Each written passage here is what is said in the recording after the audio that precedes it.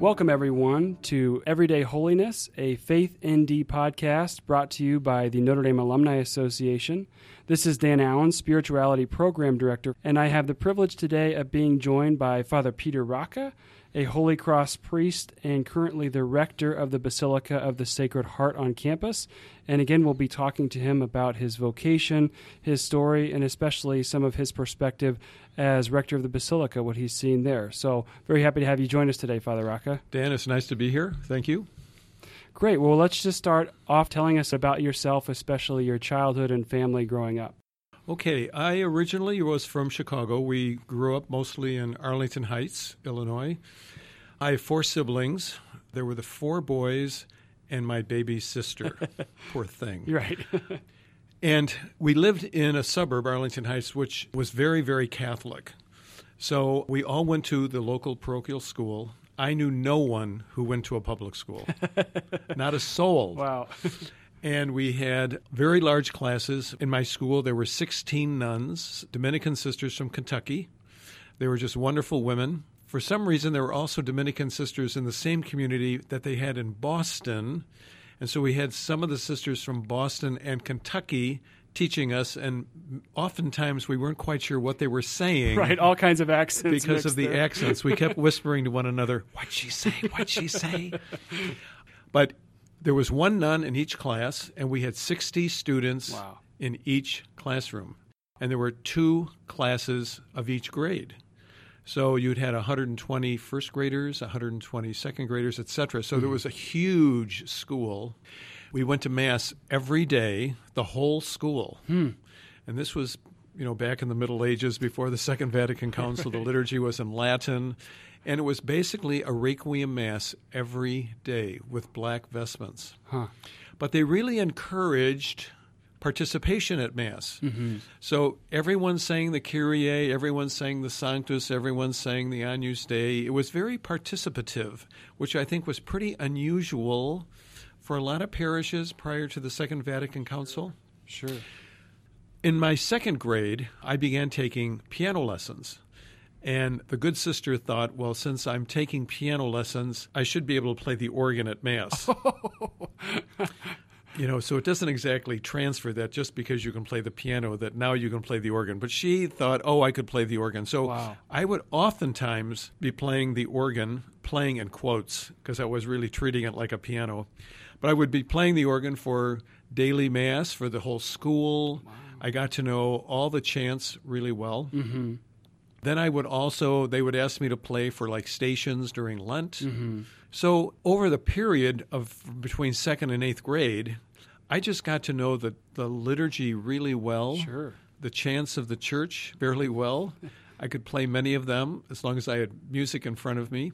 So the music was certainly instrumental, I think, in my vocation, but also the sisters were wonderful women. These were just fun to be with, great teachers, disciplinarians when they had to be. But, of course, you did not upset sister. Right. Because if you went home and told your parents that you had upset sister, well, then your parents would get mad at you because you upset sister. Sure. So in any event, and also I got to know the priests really well. We had wonderful priests in our parish, by and large. They were just terrific priests, and encouraging vocations was just part and parcel of that time frame. Sure. So a lot of young boys entered the high school seminary. So I knew a couple of my fellow students who were thinking of going to the diocesan seminary in Chicago. Now, how did I end up in Holy Cross, you might wonder? Yes. Well, that was going to be my next question. Right. So there were 5 of us children. I'm right in the middle. I had 2 older brothers. Both of them went to Notre Dame High School for Boys in Niles, Illinois, which is run by the Holy Cross Fathers, or at least at that time was run by the Holy Cross Fathers. So I would go out there with my folks to watch my brothers play football or basketball. You'd see the priests standing around. You'd talk to them. And I just thought this was the coolest thing I'd ever seen in my life. It was a great school. My parents were involved in the Father's Club and the Mother's Club, and they would have stories about the priests. So once my two brothers started going to this Notre Dame high school, we got to know Holy Cross pretty well. The characters, the priests who were there, the life of the school. So I'm thinking about, maybe I would like to join this band of men. Well, what capped it all off was when I was in 8th grade, a Holy Cross priest came to our parish school from Notre Dame, the university. Right. And he brought slides and pictures and talked all about Holy Cross and the University of Notre Dame. And I thought, boy, this sounds wonderful. Yeah. So after 8th grade, I entered the high school seminary here at Notre Dame on what is now known as Holy Cross Hill. At that point, there was a seminary there called Holy Cross Seminary. Those buildings have since been torn down, and the only building that's still remaining from that period is the Butler building, which served as our classroom building and gymnasium. But now it's pretty much just, I think, our Holy Cross priests who are artists. Right. They use it as sort of their where they would work, et cetera, et cetera. Yeah. So by 8th grade, I loved the liturgy. I really liked the priests. The Holy Cross fathers seemed very attractive. It was not unusual for young boys to go to the seminary.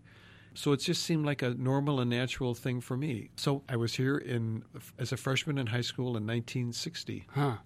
Wow, right at the time of the Second Vatican Council and all those changes. Right. Yeah. In fact, I can remember the first English Mass at the high school seminary, and we sang a Mass setting written and published by a Holy Cross priest, Father Carl Hager.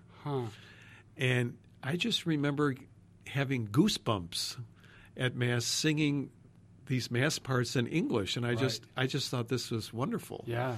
It was just such a moving experience. So I've been part of the changes in the liturgy right from the get-go. You're right, for sure. Yeah. Talk some about the role of your parents in finding that vocation and what that was like to leave your home at a relatively young age. Right. So my parents were very devout Catholics. We never missed Mass on Sunday. Never. Never. We all would pile into the car, all 5 of us. I don't even know if we had a station wagon. I don't think so, but we had big cars, I guess. Right. We didn't have SUVs in those days. Right. So we would always go to Mass on Sunday. Again, my parents felt Catholic education was so critical, so all of us went to parochial schools. The only non-parochial school that the 5 of us children ever went to was when my oldest brother went to Northwestern University. All the rest of us, Catholic colleges or universities, Catholic high schools. So they were very strong in that regard. They were not. My parents were kind of private about their faith. We never really talked much about the faith at home, but practicing sort of the standard things, never eating meat on Fridays. Right. We always observed sort of like the letter and the law of growing up. Sure. And we didn't really pray much together. I don't even know if we said grace together. I remember my father saying something like, "Now, don't eat this meal in 10 minutes because it took your mother all day to fix it. So take your time, and we're not taking any telephone calls." Right. If there was a grace, that was it. That was it. But my dad was very supportive of the parish, would serve as an usher. He was a very good contributor to the parish. So they believed and practiced their faith in kind of quiet, humble ways, but were conscious of what needed to be done to raise the children in the faith. Yeah. And in terms of leaving home, I really didn't give it too much thought, other than I would miss the friends that I'd made in grade school, because I went to the same grade school for years and years and years. But I made wonderful new friends here at Holy Cross Seminary in the high school, and that was wonderful. I always came home, for Christmas, and then I was home all summer. But again, like I said, nowadays we don't have any high school seminaries anywhere. But in those days, it was not uncommon. The high school seminary closed in 1967. I see. So I was in the graduating class of 65, I believe. So by then, of course, I'm now under vows by 1967. Yeah. But by then, the community had realized that really a high school seminary, it's a lot of expense, and the return rate is pretty low. Sure. Very few of my classmates persevered right. to ordination. And it's just, obviously, it's probably not a good time to be sending people to the seminary. So now we don't have that at all anymore. Yeah.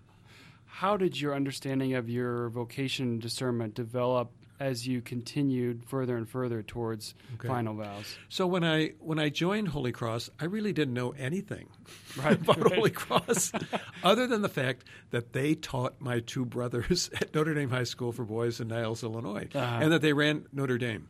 I really didn't know I didn't know much about religious life because my model of priesthood was the diocesan priesthood. Of course. So the parish I belonged to in Arlington Heights was run by the Archdiocese of Chicago. The priests were very friendly, but they were diocesan priests. I had no sense of what their life was like. I do remember that their life was very private, and you rarely ever saw them outside of the parish. Right. So I remember once almost fainting when I saw one of the young associates getting a haircut at the barber shop. I thought, Father, you're not wearing your collar. You're not wearing your cassock. What are you doing here? You can't be a regular person. You can't. Yeah, exactly. You look too regular. So I had no idea what religious life was like. So I would certainly say that during my high school years, that was where I really began to grow in my understanding of what life in Holy Cross is like as a religious congregation. Praying together, eating together, recreating together, studying together. That word together is really, in some ways, characterized most of what we did in the high school seminary. And we had wonderful Holy Cross priests and brothers who were on the staff at the high school seminary, just wonderful models and very dedicated, excellent teachers, and just people that you would aspire to be like. Right. I think of one person in particular, like Father Bill Simmons, who died not too long ago, who taught Latin and Greek. And he was such an inspiration and such a gentle soul. We loved his sort of little Texas twang. I think he was from near Waco, Texas or someplace.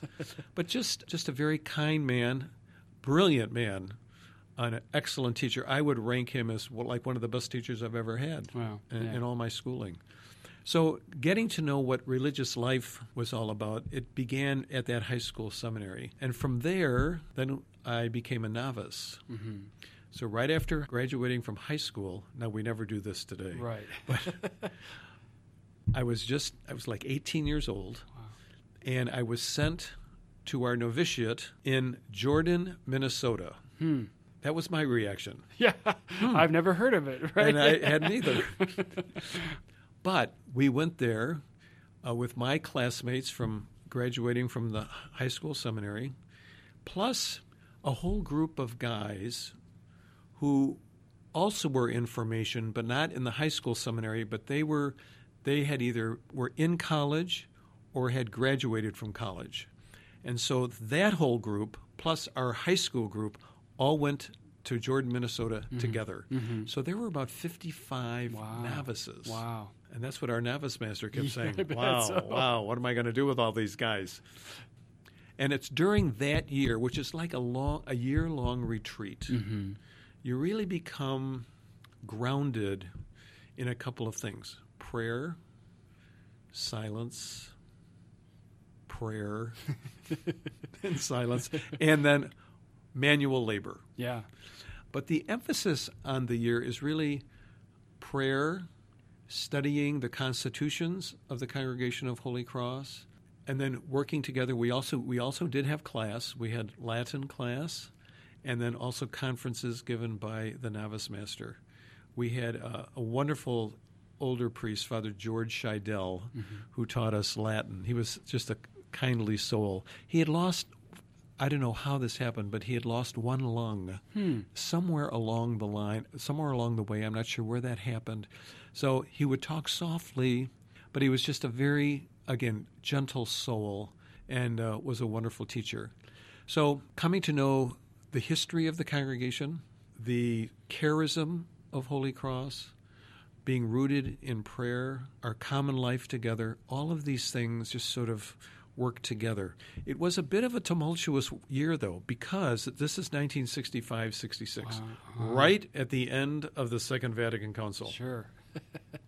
What are we going to do? Well, that was, I think, part of the problem. What do we do? And there were no answers, no simple answers at that time. So it was a bit of a tumultuous year in the sense that we started with 55 novices and we ended up with 21. So a lot of people left. Sure. The year of the novitiate was very monastic. If we weren't working, or even if you were working, oftentimes you had to work in silence. We hardly ever talked to one another, except during appointed times for communal recreation. Even at meals, we could not speak. We would have someone read to us, from the writings of maybe Father Moreau. I remember I was a reader for 6 weeks, and my book was A History of the White Fathers by Cardinal Lavigerie, the founder of the White Fathers. Right.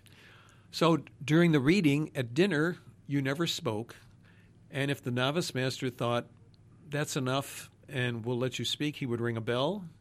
Everyone would say, Deo gratias, and then we would talk. But the problem was, what do you talk about? Right. We had no access to newspapers, no television.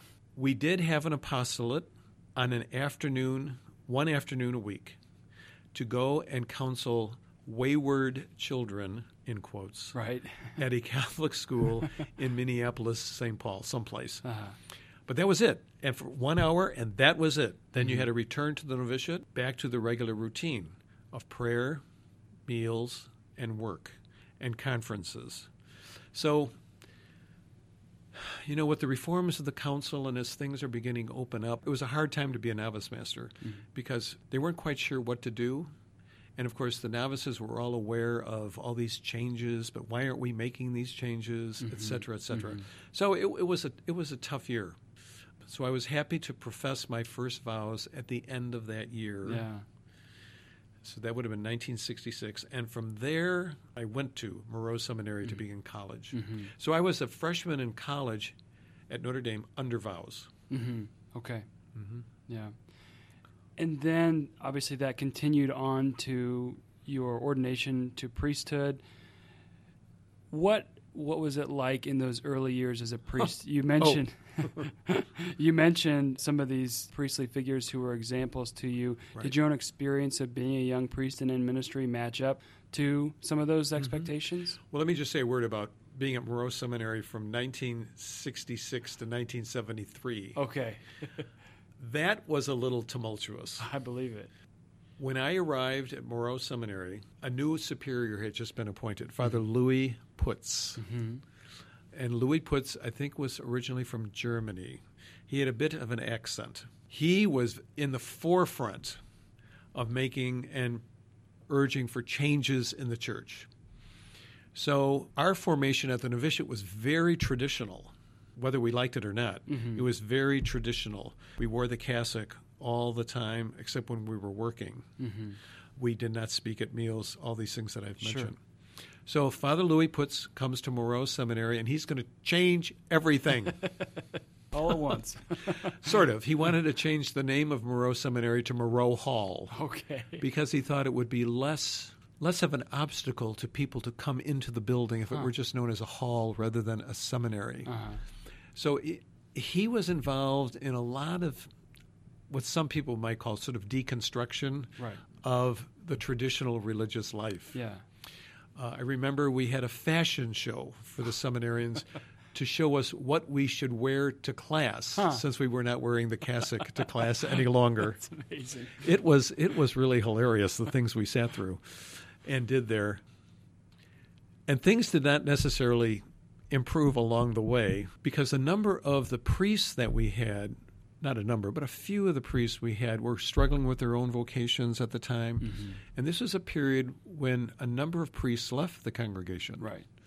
So we had priests living at Moreau Seminary who ended up leaving, not just leaving the house, but leaving the community. Right. And it was just a very difficult time. I would say in my class, most of us were very happy by the time we were ordained deacons that we would be moving out of Moreau so that we could move on to, regular ministry someplace. And after 4 years of college, many of us had hoped, for example, to move out of Moreau to go elsewhere to study theology, either to Washington, D.C., to Rome, to France, or to South America.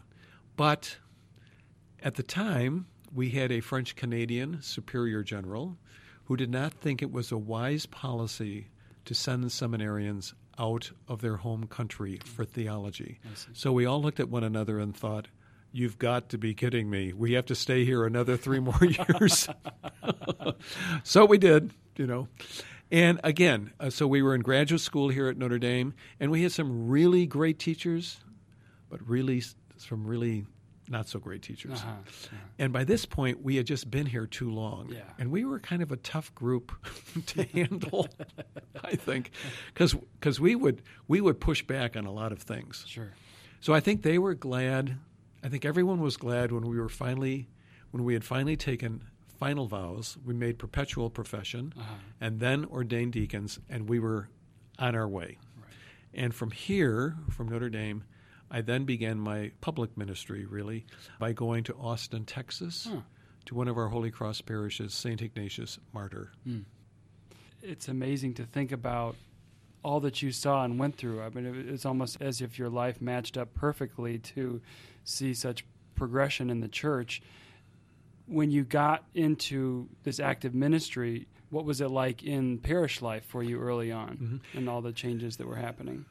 It was wonderful. So I went to St. Ignatius as a deacon. Now, St. Ignatius was at the time and may still be the largest parish that Holy Cross runs in the United States. I believe there are like maybe 3,000 plus families. Wow. We had a parochial school. In the rectory at the time, there were 4 priests when I went as a deacon. The pastor and an older priest who was sort of semi-retired, a colonel in the Air Force, and then 2 other priests, and then myself. So having 4 priests and deacon in a parish, right? I mean, that's unheard of. For sure, yeah. In addition to that, we also had a convent of Holy Cross sisters, and they were wonderful. They were such a great group. They helped in the school, they helped with CCD, or they helped with sacramental preparation. They were a wonderful group of women, and we got along so well with them. And we also had a Holy Cross brother who also helped us on staff, and he was sort of in charge of the physical plant of the parish. And that brother lived up at St. Edward's University, which Father Soren founded, Father Edward Soren, and which is now run by the Holy Cross Brothers. And this brother expressed interest, if he could become involved in the parish. And that was wonderful. So in a sense, we've probably one of the few examples of a parish where you had the Holy Cross priests, brothers and sisters working together. And it was a wonderful year. Which is kind of Father Moreau's vision in the beginning of Holy Cross, to have this collaboration between the three and to see the beauty of that taking place. It was a wonderful year in many respects. I was ordained at St. Ignatius Martyr Parish in 1974. All of my classmates were ordained here at Notre Dame. The reason I asked to go to St. Ignatius Parish was because my mother had come down with emphysema from smoking. My parents smoked nonstop. It's amazing that my father did not get emphysema. But my mother, she came down with emphysema. She was on an oxygen tank 24/7. They lived in Dallas. Right. So I tried to get up to Dallas. During my deacon year, I tried to get up to Dallas every week. Now, this was the era of the 55-mile-an-hour speed limit. From Austin, Texas to my parents' home was probably about 225 miles. Creeping along at 55 was a real struggle for me. I think I met just about every Texas highway patrolman there was to meet on the interstate between Austin and Dallas in all my many trips back and forth to visit my parents. So in 1975, while I'm still at St. Ignatius, my mother died. I think she was like 58. Okay. So very young. Yeah. And then my father, a couple years later, he was about 60. He died of a heart attack. He was kind of lost after my mother died. Yeah. He was a partner with Ernst & Ernst, an accounting firm, and at that time there was a mandatory retirement age of 61. I'm going to be 72 soon. I can't imagine retiring at 61. Sure. I just can't imagine what that would have been like. And I think it was very difficult for my dad. So he died at home in a heart attack in 1977. And then at that point, I decided I would leave Texas and pursue graduate studies in what were my loves, music and liturgy. Yeah, it's amazing and ironic in some ways that you were the only one of your class who wasn't ordained in the Basilica, and yet the Basilica became a large part of your life later on. I had never thought of that. Yeah, that's right, exactly.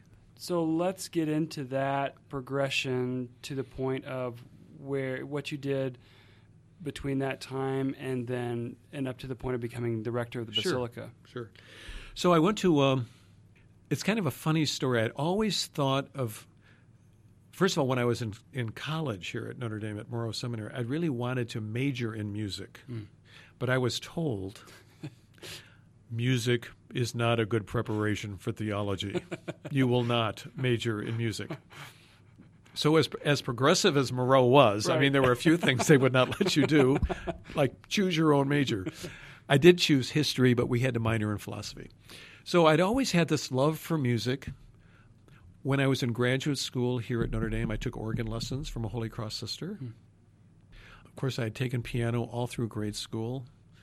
So now I had the opportunity, once I finished at St. Ignatius, to maybe pursue something in music, but I also really loved liturgy. I was fascinated, growing up, I was fascinated by all the Latin books and whatnot. And as I studied Latin, and I actually had 7 years of Latin. So I was always fascinated by the liturgical Latin books.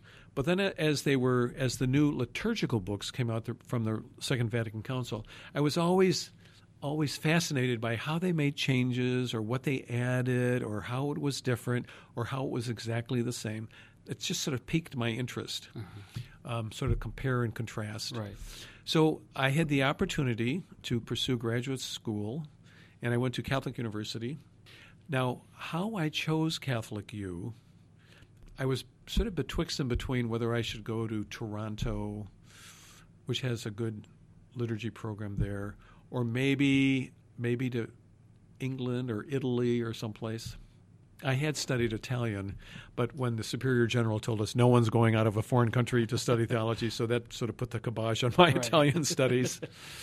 But I remember I was in Paris with my father after my mother had died, and he decided he was going to take a nap in the afternoon, and I was exploring by Notre Dame Cathedral, and I'd kind of lost my way. I was looking for the metro, or whatever they call it. I think that's what they call the subway. I may not be correct there. Anyways, I got kind of lost, and I see these two gentlemen sitting at this kiosk, about 500 feet away. So I walk right up to them, and lo and behold, these are two Dominican priests whom I had met when I was in Austin, Texas, and one of the priests was the director of the liturgy program at Catholic University.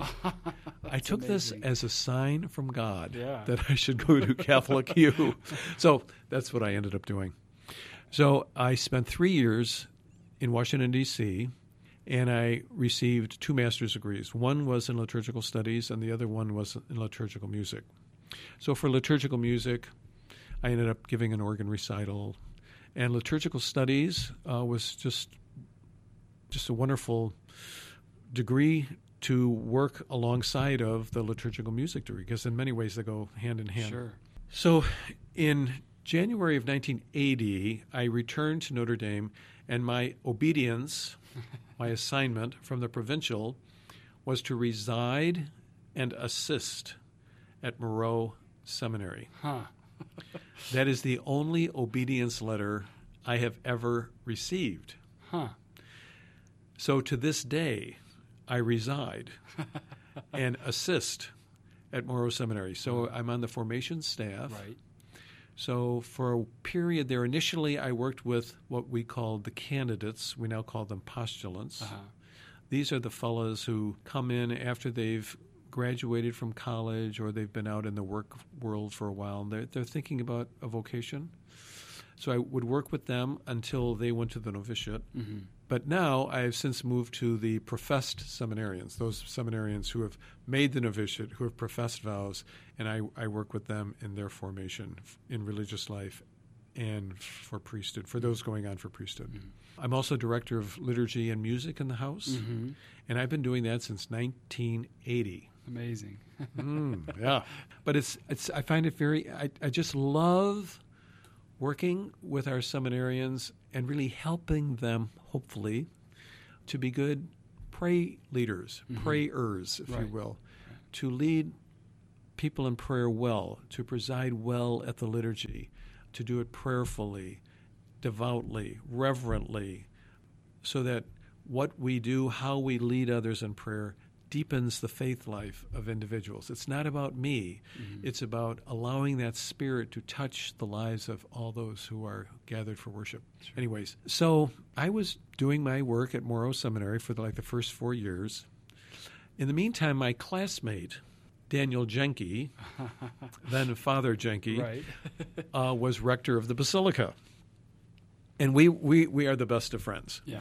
And so he would ask me what I thought about this, that, or the other thing, or I would just offer my opinions about what was going on, et cetera, et cetera. Well, in 1984, Father David Tyson, who at the time was Vice President for Student Affairs, asked if I would join the senior staff of Student Affairs to work in that office. Right. So I became an assistant vice president for student services, and I held that position for 12 years, 1 year for each apostle. I always say. But who's counting? And which one's Judas? No. Yeah. So for 4 years, Father Tyson was the vice president. Then in 1988, I believe, he was chosen to become president of the University of Portland in Oregon, a Holy Cross institution. Sure. And then his successor in that office as vice president was Professor Patricia O'Hara. So I worked for Patricia O'Hara for 8 years, and 4 years prior to that for Father Tyson, so 12 years total. Right. So this brings us up to 1997. In 1997, the then Father Daniel Jenke becomes Bishop Daniel Jenke, and his first appointment was to be the auxiliary bishop of the Fort Wayne South Bend Diocese. So he asked me if I would be interested in becoming rector of the Basilica. I thought about that for about 1/1000th of a second and said, yes. You're right. Yes. This would be wonderful. I think, my training in liturgy and music, I think, will be put to good use. Well used. Here. 12 years in student affairs was plenty. So in 1997, I then became rector of the Basilica. So explain to our listeners a little bit what that means, both the term rector and basilica. Okay, so most churches have pastors. Parochial settings have pastors. The church, the Basilica of the Sacred Heart, by the way, it became a basilica while Father Daniel Jenke was rector. Right. So I inherited the title of Basilica of the Sacred Heart. So the Basilica is really not a parish church, it's a university church. It really serves principally the faculty, staff, and students of the university. So in a sense, I'm not a pastor. We don't have communion programs for second graders. Right. We don't have high school kids. It's a university church. So a more apt title for the person who is sort of in charge is not so much the pastor but the rector. The title Basilica was given to Sacred Heart Church, I believe, in 1992, and this was conferred on the church by now St. John Paul II. So a basilica is really nothing more than an honorary title given to a church for specific reasons, though. First of all, the church should have historical significance.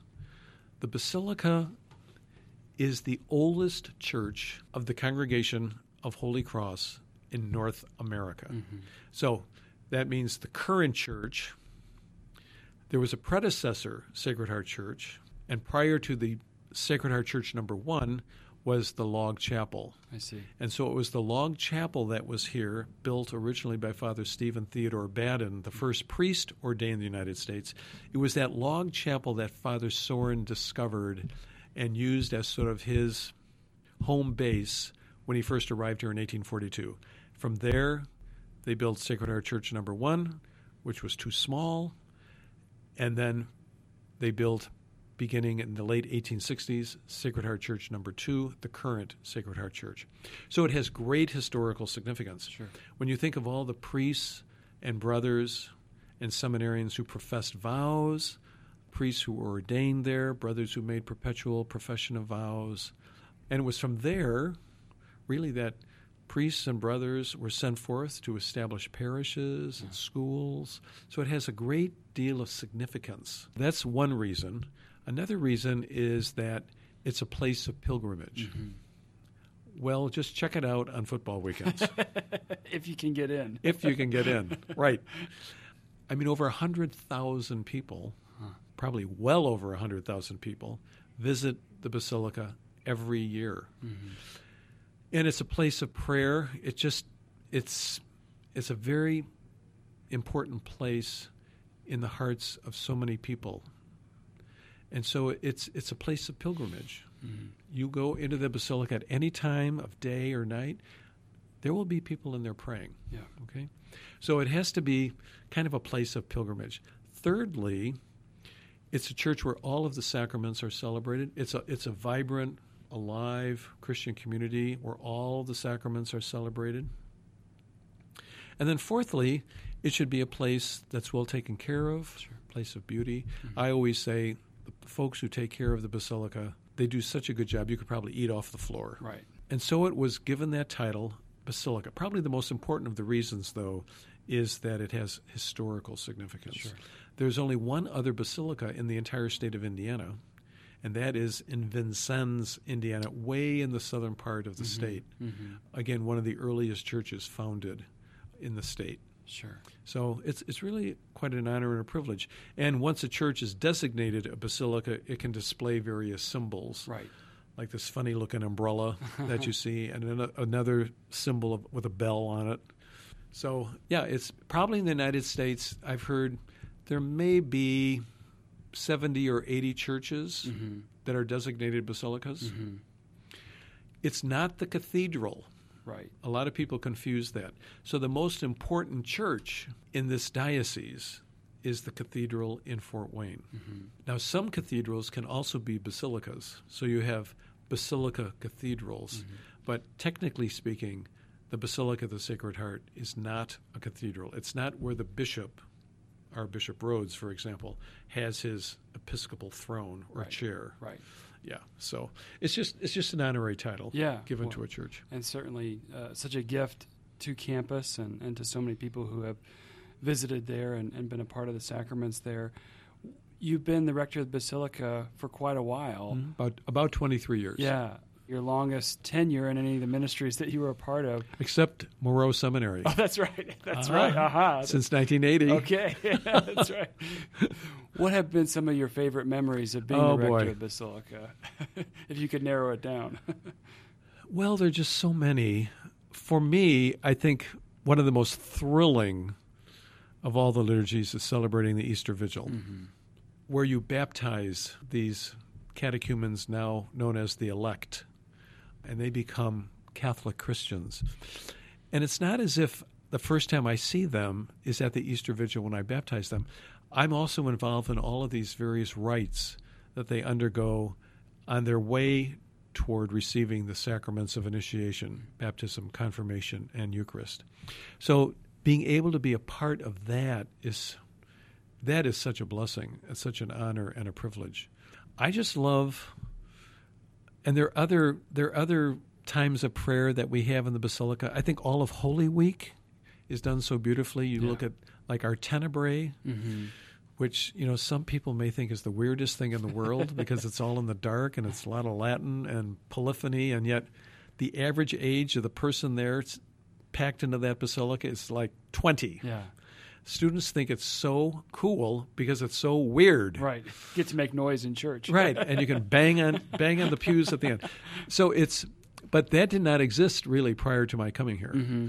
So, but again, this was at the invitation of the liturgical reform to restore the office of Tenebrae in those places where this is possible. Like cathedrals should be doing this, but I think we're probably the only place in the entire state of Indiana, maybe, that has an office of Tenebrae like we celebrate it. Yeah. Holy Week is wonderful. Then, marriages. I love performing marriages in the Basilica. I love hearing confessions in the Basilica.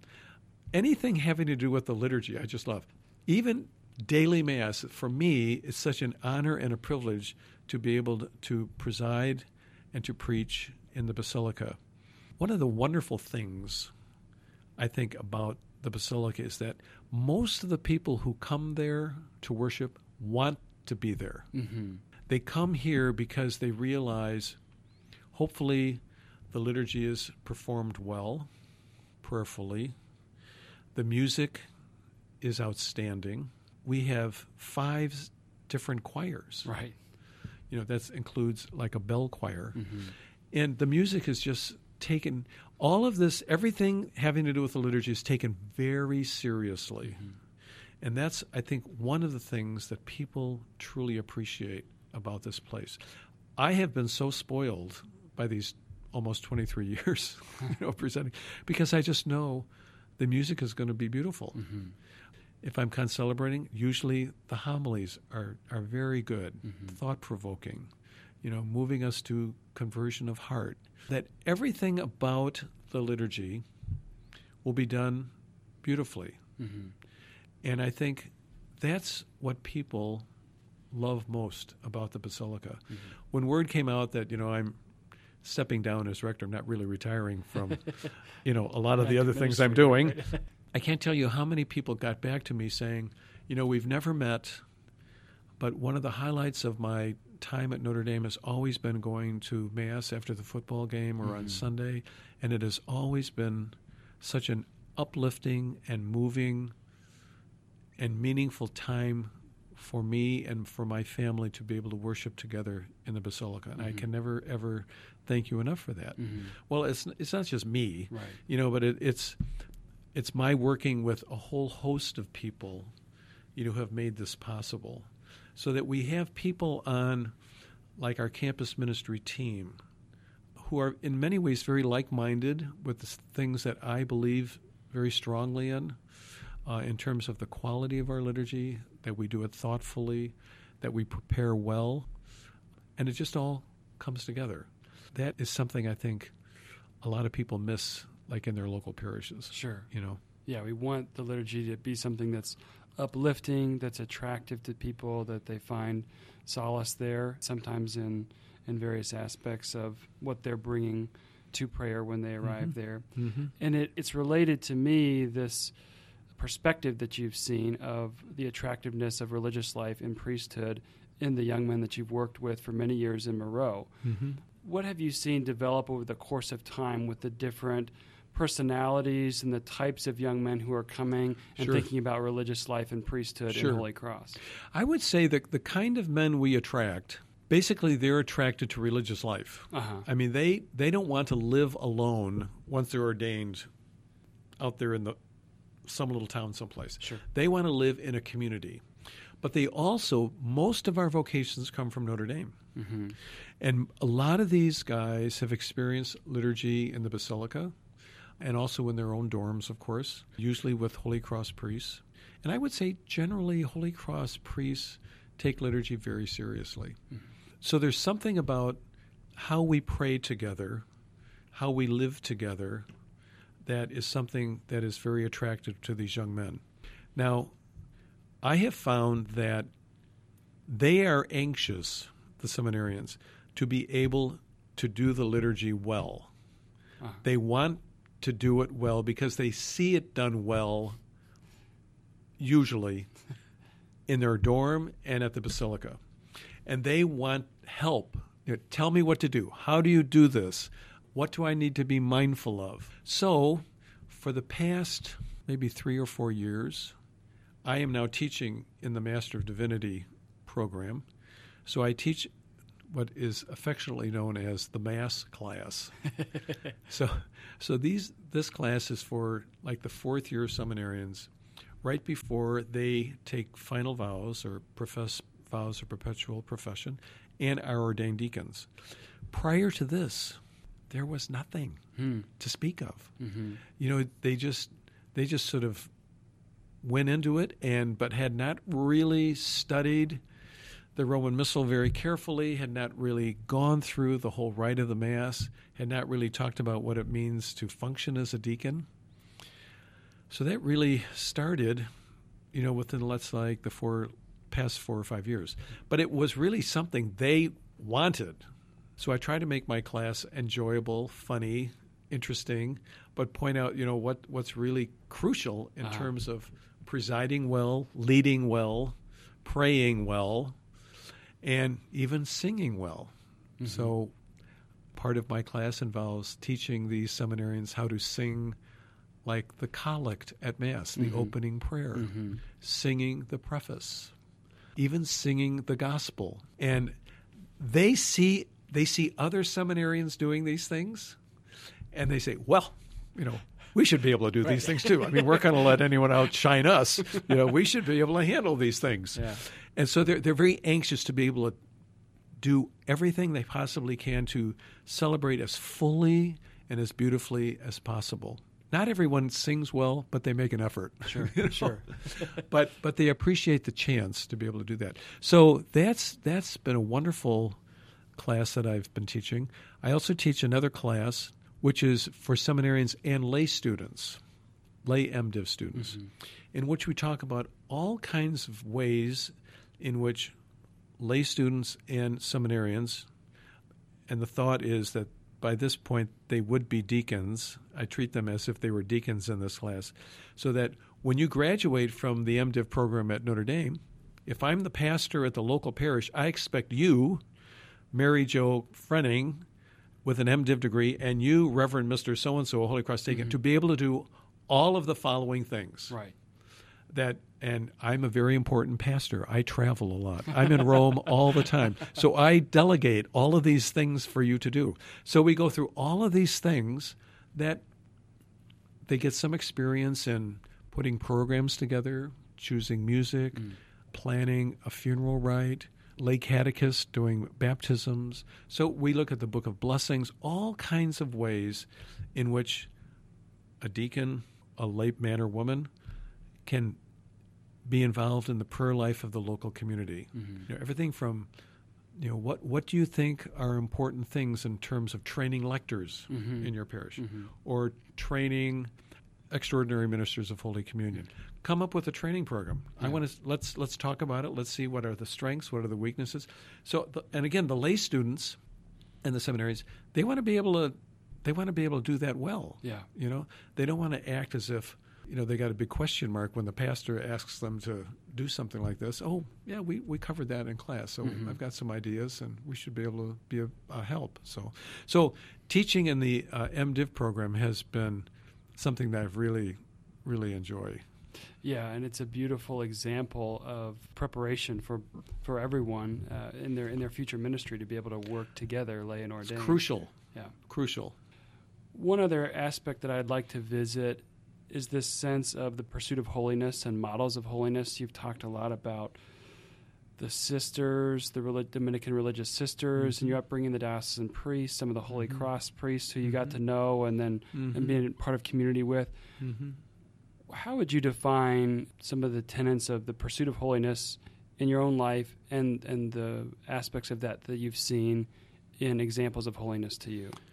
I would say when I think of, let's say, priests, brothers, and sisters in Holy Cross, the ones who are most impressive to me are the ones who really take their lives as religious seriously. They're committed to prayer. I mean, it's easy to blow off community prayer. Sure. I'm too busy, or I've got all these appointments. Could I have made my appointment at another time? Well, probably, but no, I didn't. So I'm gonna miss prayer. But there are just so many who realize that what is so important in engendering holiness in our life, our life will become holy if we live a holy life. If we try to live and be persons who are following faithfully our rule of life, again, which is common prayer, Mass, common table, and common purse. All of these things help us, and it's literally being faithful to the vows that we have professed, because all of those things are in one way or another connected to the vows we profess. So the vow of obedience, it's not just that I've only gotten one letter of obedience in my entire life, is to reside and assist at Morrow Seminary. No, the vow of obedience also involves my being, that I subject myself to the rule of the house, that even though I might want to sleep in, I'm going to get up for morning prayer. Or I could work during this time and no one would even think twice. I'm going to be faithful to that prayer together, or eating together, these kinds of things.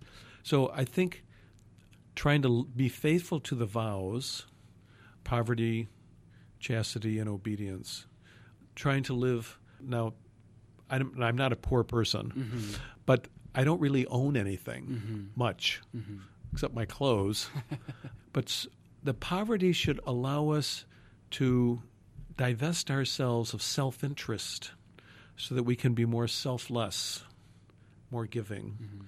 And celibacy or chastity, my closest friends are in the community, like now Bishop Jenke, that we have that comradeship, that friendship, which is what community life is all about. But it's really, I would say, my call to holiness is really grounded in my vows that I have taken. And I think, especially like for married persons, that vow to commit yourself to that other person, being faithful to that day in and day out, that's where holiness will flower, And I think that's true for us in Holy Cross. Just being faithful to the life that we have committed ourselves to, trying to. And now, no one's perfect. I'm not running around with a halo on my head. I mean, I still have to struggle with laziness, temper, not feeling good. Wish I didn't have to do that. For example, every now and then I'll say a late night Mass in a dorm on Sunday night. Sure. After a Sunday in which I've already been to 2 Masses, I've been to 2 Vespers, and I thought, why did I ever say yes to this? So it's 9:30 at night thinking, oh my gosh, I wish I had not said yes to this. And in a sense, I'm a little like, but when I get there, I'm delighted I'm there. So little moments like that, but it's in spite of how you feel. Sure. In spite of how you feel, you're conscious of that commitment that you've made, and it will be a blessing. And in a sense, of course, there are these big moments of taking vows, receiving the sacraments, ordination or marriage, and those are seminal moments in our life. But it's the 10,000 decisions after that are hidden or much smaller that maybe no one's taking notice of, that's this building these habits and virtues that really seem to lead us towards, if you look back on a life of fidelity to one's calling and vocation. Right. And like my job as rector, there are many, many details, not all of which I am crazy about, that I have to be attentive to or whatnot. But it's all part of the ministry. And not everything about ministry is, glowing and wonderful, and it's oftentimes sacrifice is involved. But not to do it begrudgingly, but to acknowledge the fact that this will be good for me to do this. Mm-hmm. This will help me to be attentive to perhaps something that I might not be particularly attracted to, but in the end, it's really a blessing to do that. Yeah, and what's neat, you talked about the people that have written you since stepping down in the next few months in your rector's basilica. You're starting to see some of the fruits of that fidelity over the course of many years. Yeah, and it's amazing how, you have really you have no idea of the impact that you have on people. Now, in a sense, I'm kind of a public figure because I'm in the sanctuary out in front of everybody, but I don't know the names of 99% of those people there. Mm-hmm. And yet, it's amazing how, now I'm not on Facebook or any of that stuff, sure. But I am told by people who are that, I have lots of Facebook tweets or whatever they are, and I've received a few. I've received a number of emails, but some people, again, it's like I mentioned before. We've never met, but we've always been struck by your friendliness, your kindness, the way you welcome us on football weekends, the way that you're outside of the church shaking hands, thanking people for coming. We can't tell you what an impact that has had on our life. But you would never know. Right. Sometimes you think, well, that it's all on the homily. But it really isn't. It's the homily certainly is part of it, but it's the whole celebration that will leave an impact. You can have the greatest homily in the world, but if you rush through the prayers and everything's just pro forma or rote, that takes away from the power of the homily. Yeah. But if it all works together, that makes a big difference. Yeah. And my little mantra that I always have, like I'm in charge of Holy Cross celebrations, right, like ordinations, final vows, funerals, big feast days, like St. Joseph's is coming up. When all the priests are gathered in the sacristy, I kind of give them the Peter Rocca little spiel about what we do, and then I always say, nothing fancy, just the Roman rite. If we just do the Roman rite well, it'll have an impact on people. Yeah. If we minister communion beautifully, if we are gracious, welcoming, if we smile, but we don't want to be like Johnny Carson up there. Right. That's not what I'm thinking of. Yeah. But welcoming, friendly, that makes a big difference, in the lives of people. Yeah, they can tell that there's an authenticity there. Right. Yeah, well, just knowing you and your ministry for several years here on campus, it's clear that you're give a very authentic voice to the faith and your own vocation. And along with the Basilica being a gift for us on campus, I think you've been clearly a gift to many people in your ministry. So thank you. And I want to thank you for being one of my MCs, one of my masters of ceremonies, you just do a wonderful job. Again, this is all part of, the servers know what they're doing, the MCs know what they're doing, which means I don't have to worry about any of that stuff. I can just help lead the community in prayer because I know that Dan Allen will be there with the book. I know that Dan Allen will be there helping me, assisting me at the altar, so I don't have to worry about any of those things. So I want to thank you for your willingness to serve in that capacity. Sure. It's made a big difference. Absolutely. Well, Father Rock, I want to thank you for taking the time today with our audience. I think it's been a wonderful conversation and a lot for us to think about. We feature the Basilica and the beauty of the Basilica, the relics, the stained glass, the stations a lot on Faith ND. So if you're listening to this podcast and have never visited, we'd encourage you to visit faith.nd.edu, and there you'll see a lot of the beauty of the Basilica there, and maybe even make a pilgrimage yourself to campus someday. So until next time, thanks for being with us on Everyday Holiness, a Faith ND podcast.